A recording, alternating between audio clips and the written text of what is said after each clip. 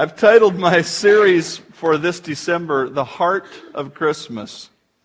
And I want to take us to several truths that God brings out in the Christmas story and try to understand what Christmas is about in a little deeper way. It's not about firstness.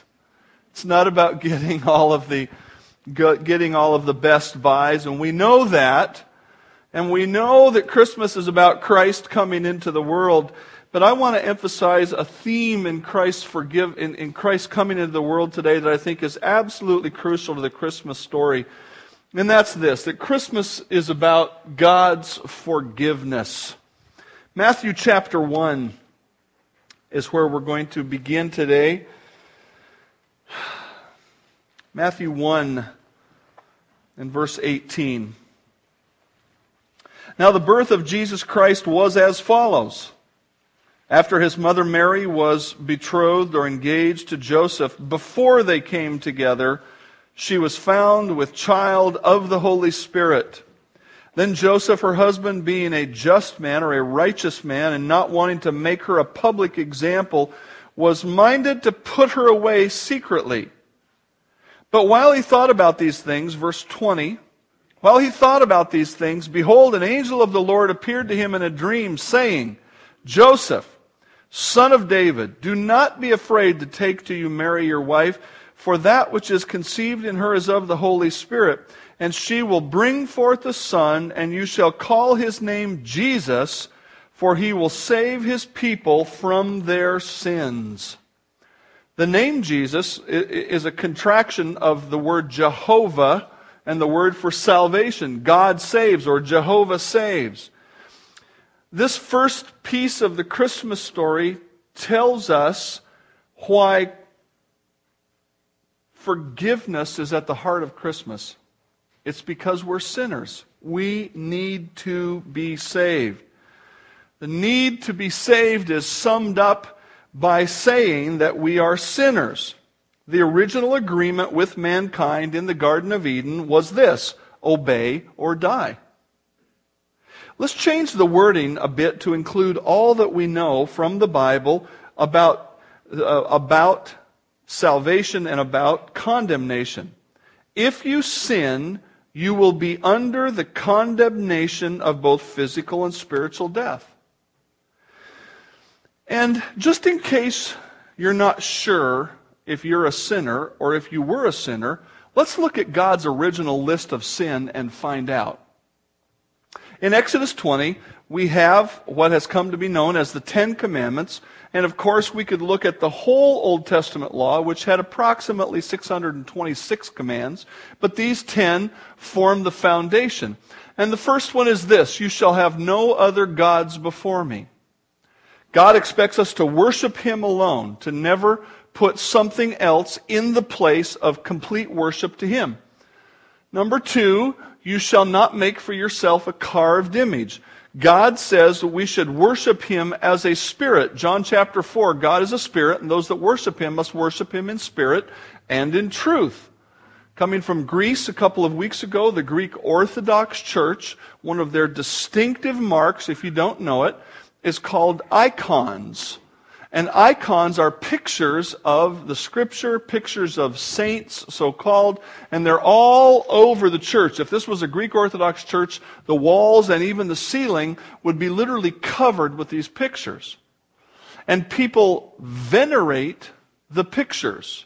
The word venerate means essentially to give worship to those pictures. Now, we don't do that in this country. We might have some other carved image that we bow down to. But God says, no image of God. We don't have pictures of Jesus because we don't know what He looked like. But also because God says, worship Him as a spirit. Number 3, you shall not take the name of the Lord your God in vain. To use the name God or Jehovah or Lord or Jesus Christ in a way other than worship, in a way other than testimony, is to take His name in vain. Remember the Sabbath day to keep it holy. I believe, based on the book of Hebrews, that when you put your faith in Christ, you receive the Sabbath rest of God, and that to believe in Christ is to keep the Sabbath. In the Old Testament, the seventh day, Saturday, was to be a day of rest from work. And so God expects us to rest from our work by believing in Christ. Number 6, honor your father and your mother. Expanded into obeying your father and mother when you're in their home. In Ephesians chapter 6, you shall not murder. I preached through the Ten Commandments one time, and my dad used to call me up and say, "What are you preaching on this week, son?" I said, "Well, I'm preaching on murder." And, to an old school preacher like him, that was kind of a shocking topic. And he said, "Well, what are you going to say?" I'm going to say I'm against it.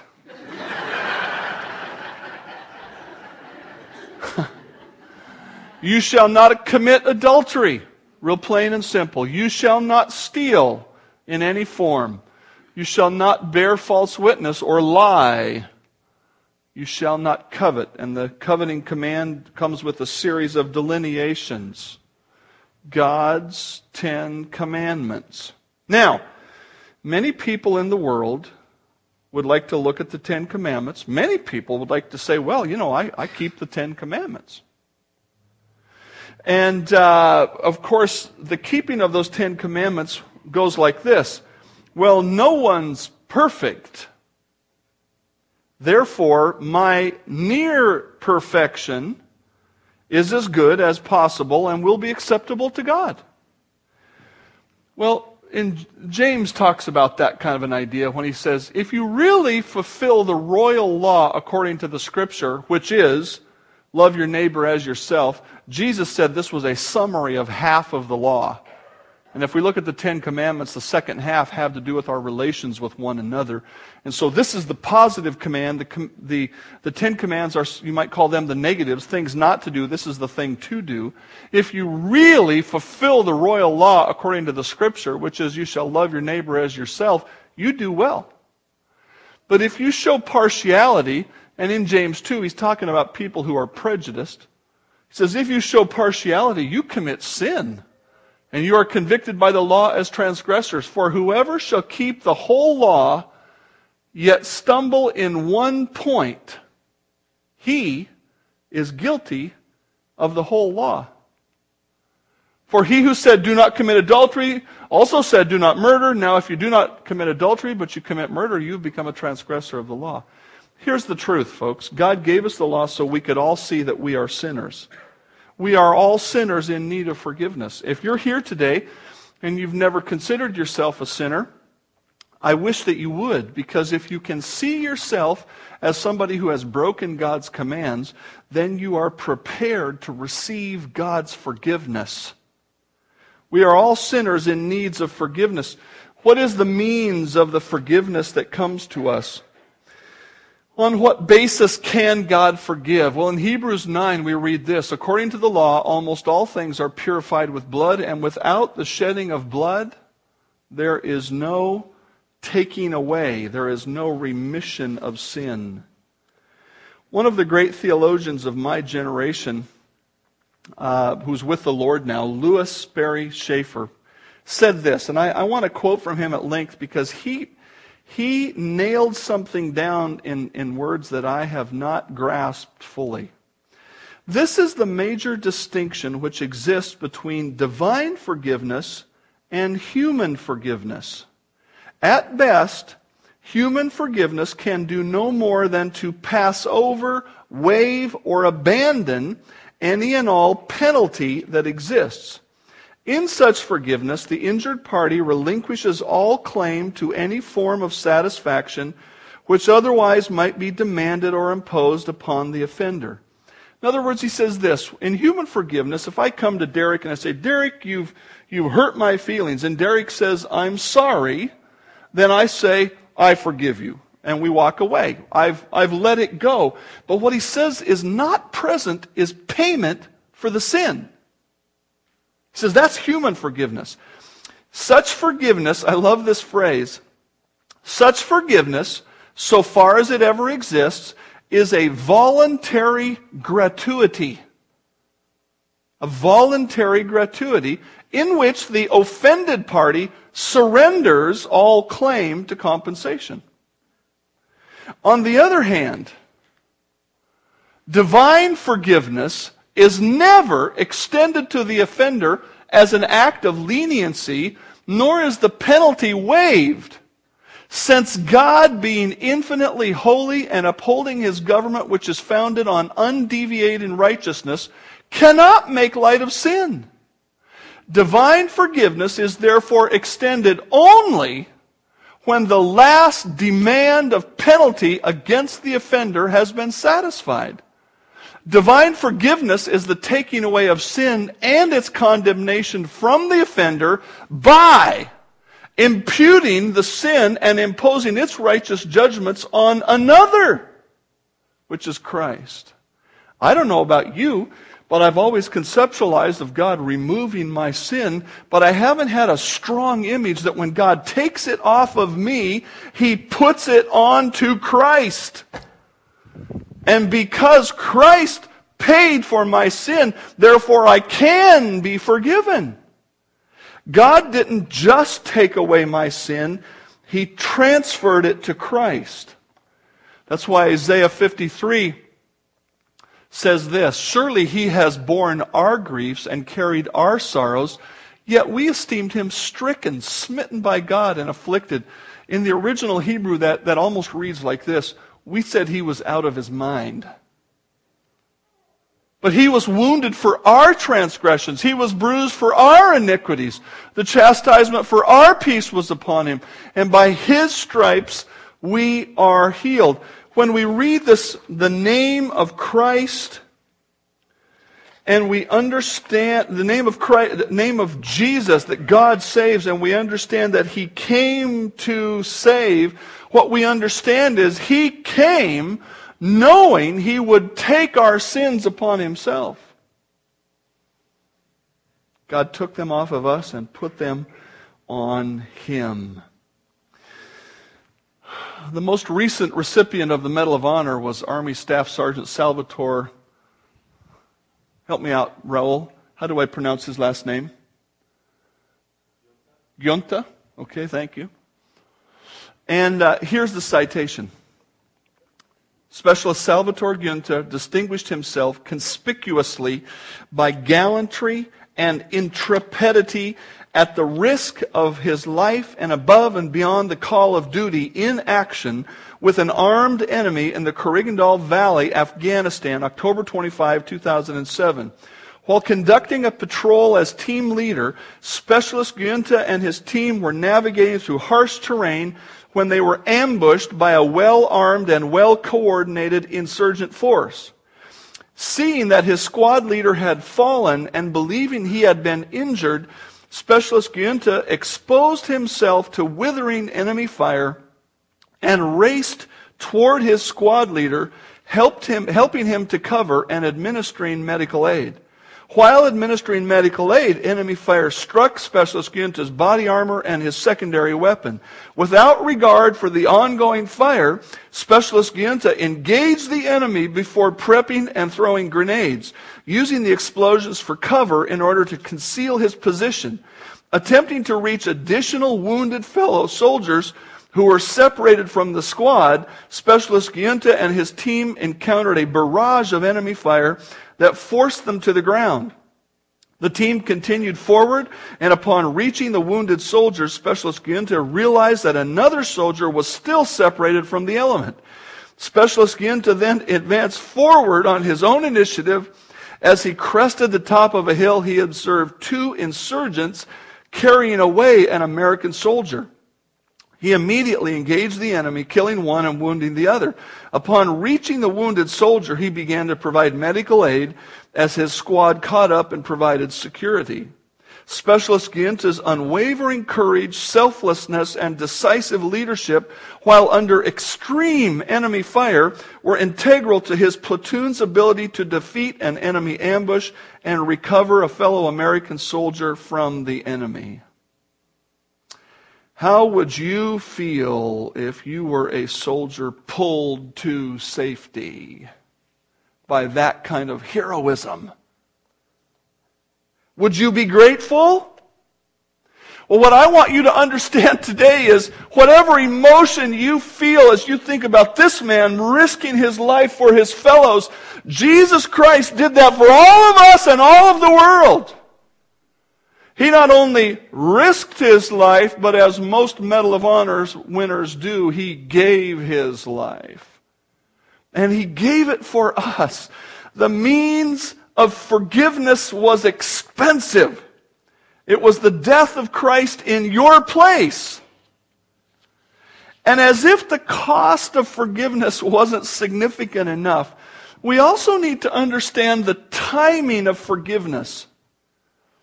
Look at these incredible verses. From the last book of the Bible, all who dwell on the earth will worship Christ, those whose names have not been written in the book of life of the Lamb slain when? From the foundation of the world. Would you just think for a minute about thinking ahead? Here's the foundation of the world. Over there is the cross. If I understand the biblical chronology and time, we're somewhere around 4,000 to 5,000 years from this point to that point. And of course, with God, one day is as 1,000 years as one day. God exists outside of time. But there was a point at which God said, someday a sacrifice will need to be made, and Jesus Christ, you will be the person who will make the sacrifice. Can you imagine the anticipation? Have you ever had something negative on your horizon? Something unwelcome? 1 Peter 1, knowing that you were not redeemed with corruptible things like silver or gold from your aimless conduct received by tradition from your fathers. You were redeemed with the precious blood of Christ as of a lamb without blemish and without spot. He indeed was foreordained before the foundation of the world, but was manifest in these last times for you. He said there was a plan in place to save you before you were ever born, before the foundation of the world. In Titus 1, in hope of eternal life, which God, who cannot lie, promised before time began. How do you suppose God felt when He planned, God the Father, when He planned to punish God the Son for our sin? God the Father demonstrated His love for us by planning for Jesus to die and by planning to suffer Himself the excruciating pain of separation from Christ while He poured out His wrath onto Christ. That's expensive love. But the cost of forgiveness gets even higher. The cost of forgiveness gets even higher for God. What does God get from us for forgiveness? When God looks down from heaven and He says, Dave, you're a sinner, you need to believe in Christ as your Savior, what does God get in return? In a word, He gets nothing. Now we're going to talk about us giving Him worship back as He's asked, but does He get some payment? No. Christ paid the penalty. In Romans chapter 5, for when we were still without strength, we had no ability to contribute to the process. In due time, Christ died for the ungodly. For scarcely for a righteous man will one die, yet perhaps for a good man some would even dare to die. But God demonstrates His own love toward us in that while we were still sinners, Christ died for us. Last week, my granddaughter Kylie, if you're new, you haven't had a chance to meet the most beautiful grandchild in the world. She'd be right around here later on. About that big. A year and change old. She had on a cute new coat. And I said to my daughter Stephanie, "Boy, that's a nice new coat. Where'd that come from?" And she looked at me and said, "Mom bought it." And I thought, of course she did. Why wouldn't she? I should have said, "No, we bought the new coat." It's not hard to spend money on your grandchildren, especially when they are cute. All Kylie has to do is hold out her little hand. And you think, "Let me get my wallet out. What can I do for you?" The candy jar is right in my office. You go right ahead. I never understood about spoiling children till now. Grandparents see the cuteness. Parents see the ugly and the cute. Grandparents see the cuteness and they want to bless their grandchildren, but that's not how it was when God forgave us. What God saw when He forgave us is what's written here in Romans 3. As it is written, "There's none righteous, no, not one. There is no one who understands. There is none who seeks after God. They have all turned aside. They have together become unprofitable. There's none who does good, no, not one. Their throat is an open tomb. With their tongues they have practiced deceit. The poison of asps is under their lips, whose mouth is full of cursing and bitterness. Their feet are swift to shed blood. Destruction and misery are in their ways, and the way of peace they have not known. There is no fear of God before their eyes." That's what God sees when He looks down and says, "I'm going to forgive you." That's expensive love. It's not hard to love a lovable person. It's not hard to love a cute little granddaughter. It's hard to love somebody like that. And yet that's what God did. When Jesus came into the world, He came into the world thinking, "Boy, these people are messed up. They need to be saved. I have to go and do this." The Apostle Paul got it. Look what he said about himself. "Although I was formerly a blasphemer," and that word literally means to speak bad about God. "Although I was formerly a blasphemer, a persecutor, an insolent man, but I obtained mercy because I did it ignorantly in unbelief. And the grace of our Lord was exceedingly abundant with faith and love which are in Christ Jesus. This is a faithful saying and worthy of all acceptance, that Christ Jesus came into the world to save sinners, of whom I am chief." You may be here today and think, "Well, I'm not a sinner." The Apostle Paul, the man who wrote 12 books of the New Testament, looked at himself and he said, "I am the chief of sinners." If you want to know if your salvation is real, I'm getting ahead of myself. God saw our dirty, rebellious, wicked souls, and He determined to do what was needed, even though there was nothing good in us. And this brings us down to our response to forgiveness, or the purpose. Why did God forgive us? There was something that He wants from us in return. And what He wants from us, I think, is well stated in 1 Corinthians 1. That no flesh should glory in His presence, but of Him you are in Christ Jesus, who became for us wisdom from God, and righteousness, and sanctification, and redemption, that it is written, "He who glories, let him glory in the Lord." There are numerous references in the New Testament to the doctrine of salvation, which essentially say this, and I'm going to paraphrase and pull some things together. You are either glorying in your own ability to save yourself, or you are glorying in Christ's work to save you.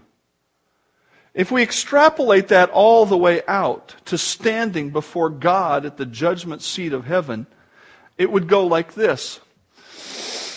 "I'm ready, God. Let's get this over with."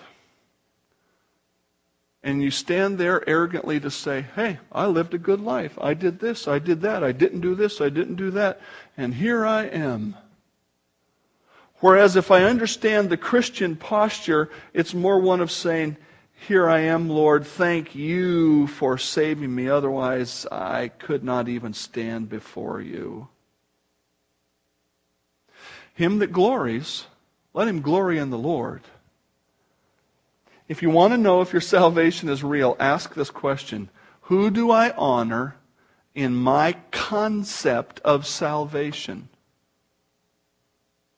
When I think about going to heaven, the ultimate element of salvation, when I think about living a good life right now, the temporal element in salvation, who gets the glory? Do I pat myself on the back and say, I'm a pretty good guy?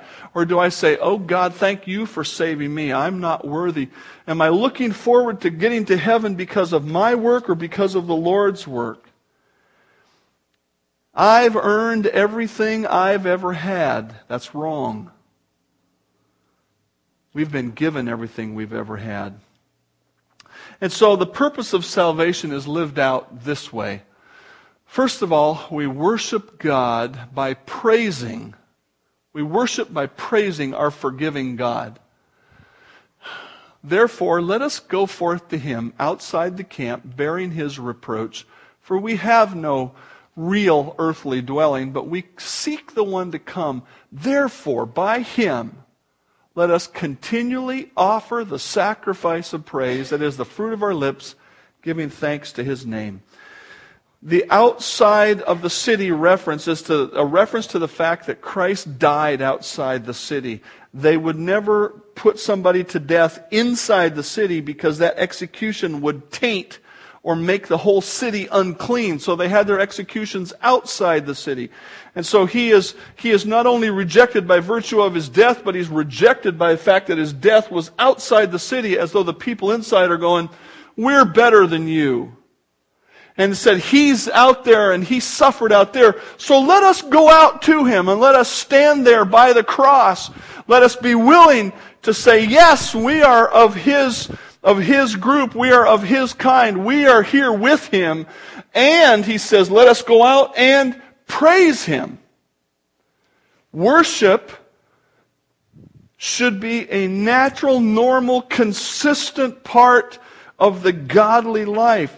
Not just what we do in church, but every day in our personal time, in the Word, in prayer, every Sunday when we gather together, all the time when good things happen in life. Is worship part of your life? Are you continually offering the sacrifice of praise? Or are you regularly patting yourself on the back for how great you are? God says we ought to be worshipers.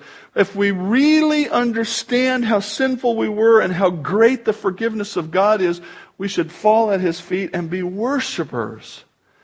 And then he goes on in this Hebrews passage to say we also worship by acting like God. Reads this way. After he says, sacrifice of our lips giving, the fruit of our lips giving praise to His name, he says, do not forget to do good and to share. For with such sacrifices, God is well pleased.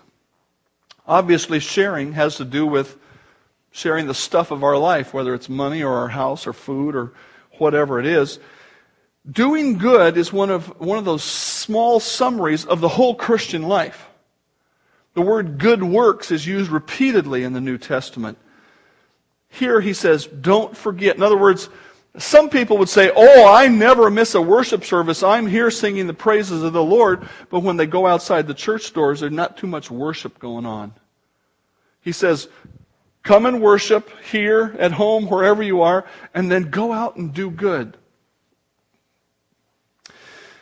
This doing good includes the whole Christian life, but it seems appropriate to me to include today the specific element of good that mirrors God's good.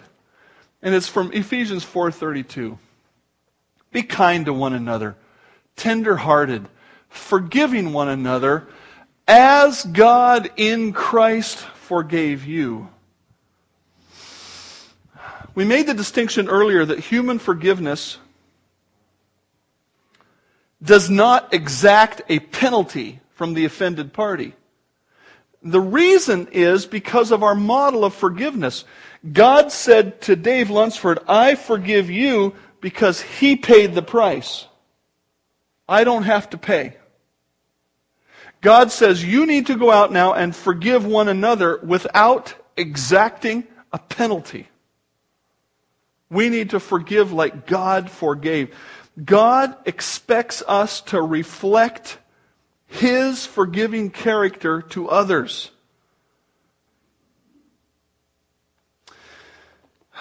On the Sunday evening that Jim and I were with Helen Steele in Greece, we attended a memorial service for a woman who taught at the Bible college. She and her husband both taught there.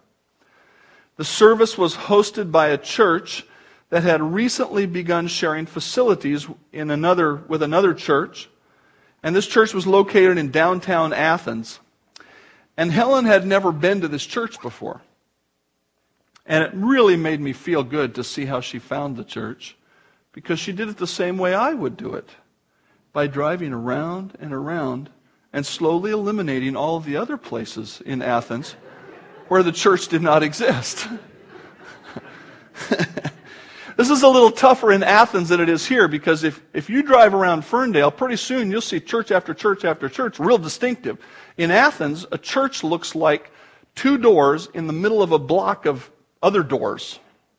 And you come up in, and it's a building about this big, maybe a little shorter up here, but about this size. But from the street, if there wasn't a sign, you'd never know there was a church there. So we're driving around, and Helen's manhandling this car, and pretty soon she'd see a student from the school who she knew was going to the service. So she'd, okay, yeah, we're in the right. So we'd turn around to block, then she'd see somebody else, and she'd turn down there.